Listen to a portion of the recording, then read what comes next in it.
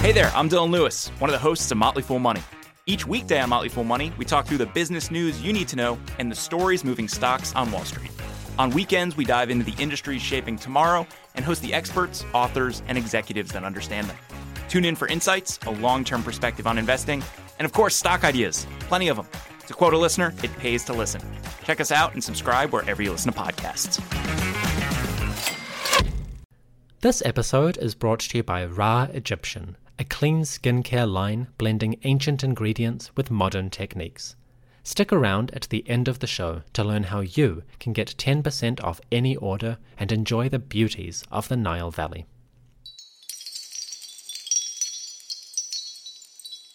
Hello everyone, and welcome back to the History of Egypt podcast. This is a mini episode, a short break from our regular narrative to explore a side topic that is interesting or curious from Egyptian history.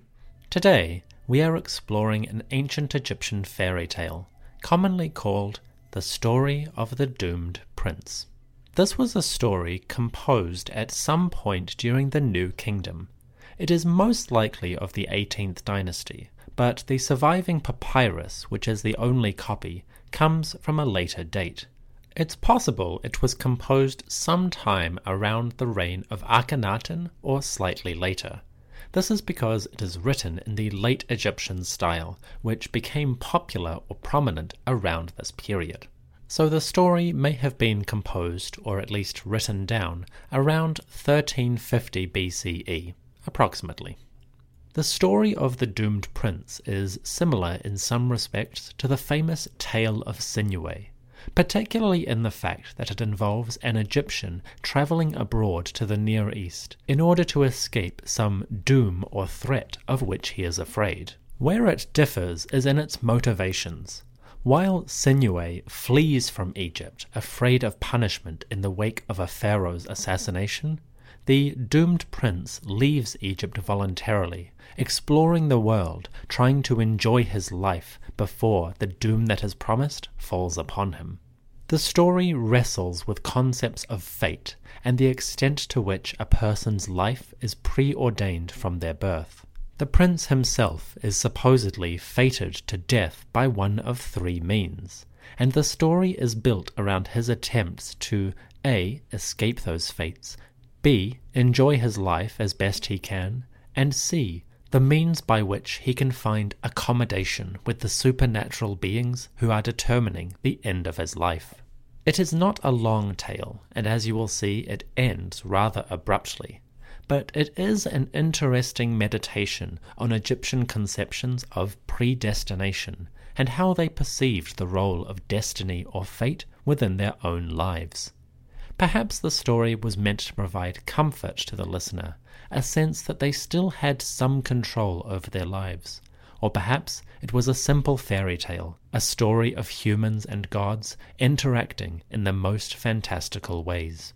Whatever the moral is intended to be, the tale of the doomed prince is a fascinating example of Egyptian storytelling and one well worth our attention. That's enough introduction. Now, let me tell you a story.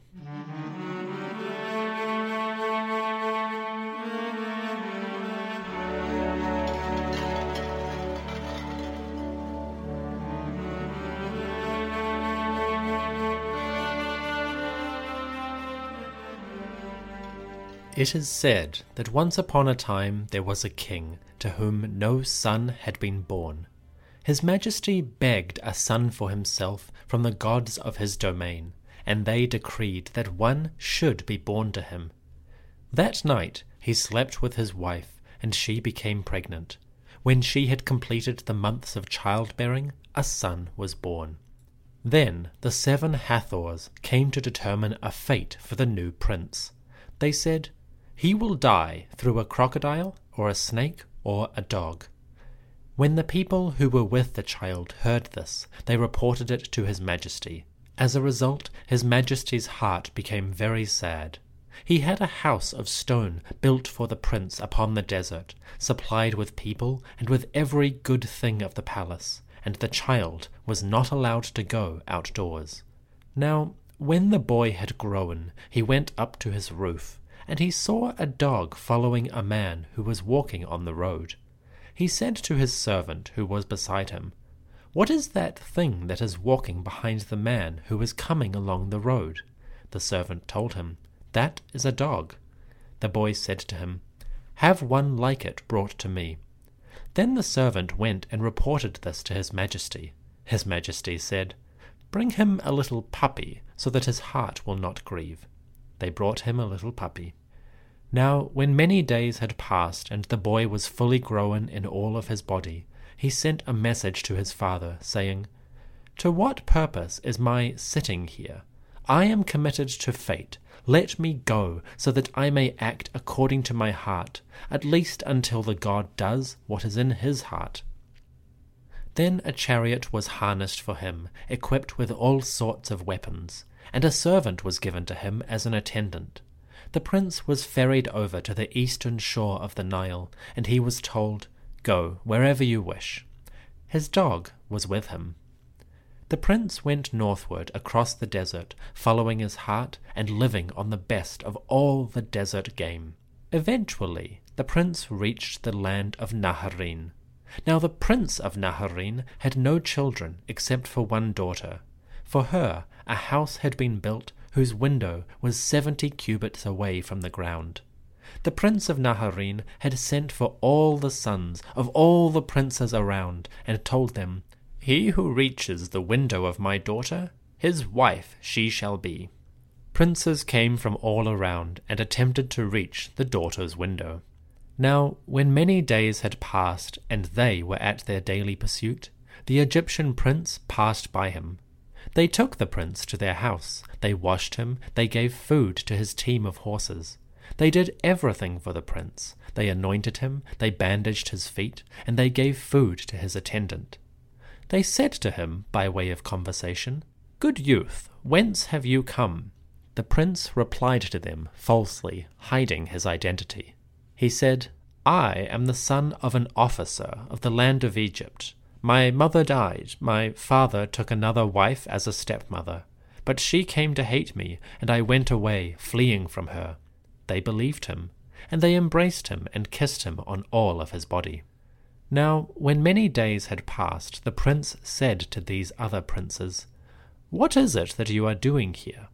They said, "For 3 months now we have been here, trying to leap, for he who reaches the window of the daughter of the prince of Naharin will get her as his wife." The Egyptian said to them, "If only my feet did not hurt, I would go leaping with you." The foreign princes went leaping in their daily manner, while the Egyptian stood at a distance watching, and the gaze of the daughter of the prince of Naharin fell upon him. When many days had passed, the Egyptian prince came to leap with the sons of the princes. He leaped, he reached the window of the daughter of the prince of Naharin. She kissed him, she embraced him on all of his body. He went to inform her father, and told the prince of Naharin, "One man has reached the window of your daughter." The prince questioned him, saying, "Which prince's son has done this?" The Egyptian said to him, "It is the son of an officer who came fleeing from Egypt, fleeing from his stepmother." Believing this, the prince of Naharin became exceedingly angry. He said, "Am I to give my daughter to a fugitive from Egypt? Make him go away." The foreign princes went and told the Egyptian, "Go back where you came from." But the daughter held his hand, and she swore by the god, saying, "As Re-Horakti lives, if he is taken from me, I shall not eat, I shall not drink, I shall die right away." A messenger went and reported to her father every word that the daughter of Naharin had said, and her father sent men to kill the Egyptian prince on the spot. But the daughter said once again, "As Re lives, if they slay him, when the sun sets I shall be dead. I will not live an hour longer than he." They went to tell this to her father.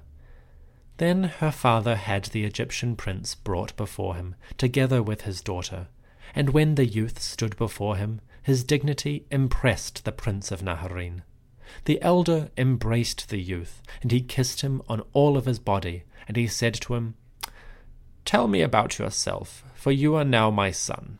The prince replied, "I am the son of an officer of the land of Egypt. My mother died, my father took another wife. She came to hate me, and I left fleeing from her." Then the prince of Naharain gave him his daughter as wife. He gave the prince of Egypt a house and fields, as well as cattle and all sorts of good things. Now, when many days had passed, the youth said to his wife, "I am given over to 3 fates. The crocodile, the snake, or the dog are destined to kill me." She replied to him, "Well, have the dog that follows you killed." And he said to her, "What foolishness! I will not let my dog be killed, one whom I raised when it was a puppy." So the daughter began to watch her husband very much, and she did not let him go out alone. Now on the day when the youth had left Egypt in his wandering, the crocodile, his fate, had followed him. The crocodile came to be opposite him in the village in which the youth was living, and it dwelled within the lake. But there was a demon within the crocodile. The demon did not let the crocodile come out of the water, nor did the crocodile let the demon come out to stroll about. As soon as the sun rose, the demon and the crocodile stood and fought each other every day for 3 months. When more days had passed, the youth sat down to a holiday in his house. When night came, he lay down on his bed, and sleep overwhelmed his body. Then his wife filled a bowl with wine and another bowl with beer. By her doing this, a snake came out of its hole to bite the youth, but the wife was sitting beside him and not sleeping. She placed the bowls of beer and wine before the snake, and it drank. It became drunk, and it lay down on its back. Then the woman hacked it to pieces with her axe. Doing this, she woke her husband, and she said to him, "Look, your God has given one of your fates into your hand. Surely he will protect you from the others as well." The Egyptian prince made an offering to Re, praising him and extolling his might every day. When many more days had passed, the youth went out for a pleasure stroll on his estate. The wife did not go out with him, but his dog was following him. Then his dog began to speak, and it said, "I am your fate." The prince was frightened, and he ran before the dog. He reached the lake. He descended into the water in flight. Then the crocodile seized him and carried him off to where the demon was waiting. But the demon was gone. The crocodile said to the youth, "I am also your fate, one that has come after you. But for 3 months now I have been fighting with the demon. Look, I shall release you. If my enemy returns to fight, then you can help me kill this demon." And so it was that the next day the demon came and returned. Incredibly, the story ends there, on a cliffhanger. It doesn't end intentionally. The papyrus on which it is preserved is damaged and breaks off at this point. Because it has the nature of a fairy tale, we can assume that it ended happily. Perhaps the prince and the crocodile were able to defeat the demon, and the dog may have waited loyally until the prince was an old man before finally taking him off to his fate. Fortunately, the prophecy which the 7 Hathors had made, that he would die by crocodile, snake, or dog, was appropriately vague and did not specify the time in which it would occur. So it's quite likely the doomed prince was not so doomed after all. Eventually, he may have lived a happy and full life, and quite possibly returned to Egypt to take up his throne as the king. Unfortunately, for now, we do not know the ending, but I like to think that the prince was happy ever after, along with his wife, and that their marriage unified the kingdoms of Naharain, or Mitanni, with the land of the Nile. The tale shares a number of motifs which you can find in fairy stories more generally. There is a nice prophecy when the child is born, and there are talking animals and a case of secret identity which is revealed at just the right moment. There is a princess in a tower whom the protagonist must reach by a feat of great endurance and skill. Some classic elements which we might know so well we don't even think about them show up more than 3,000 years ago. Simple proof that the stories we take for granted have an exceptionally long history.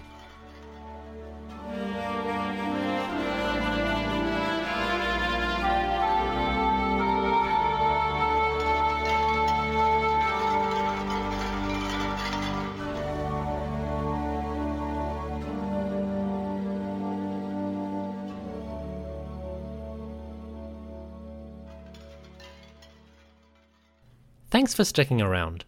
This episode was brought to you by Ra Egyptian, a clean skincare line formulated with ingredients from ancient Egypt.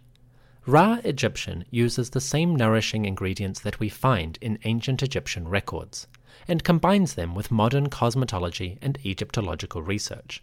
It's clean, effective, and luxurious, with moisturizers like desert date oil serum, face wash like the milk and honey foaming cleanser, and the Moringa cleansing oil plus BHA.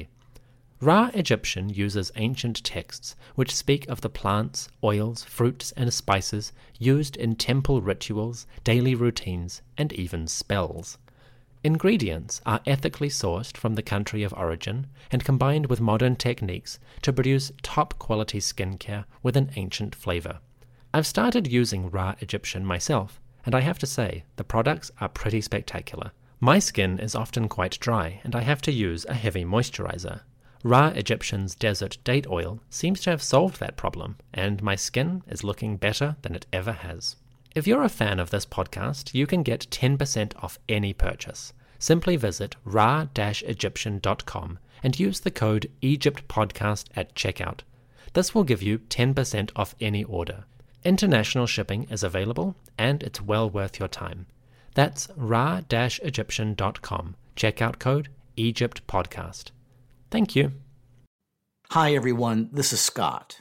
If you want to learn about the world's oldest civilizations, find out how they were rediscovered, follow the story of Mark Antony and Cleopatra's descendants over 10 generations, or take a deep dive into the Iron Age or the Hellenistic era, then check out the Ancient World podcast. Available on all podcasting platforms, or go to ancientworldpodcast.com. That's the Ancient World Podcast.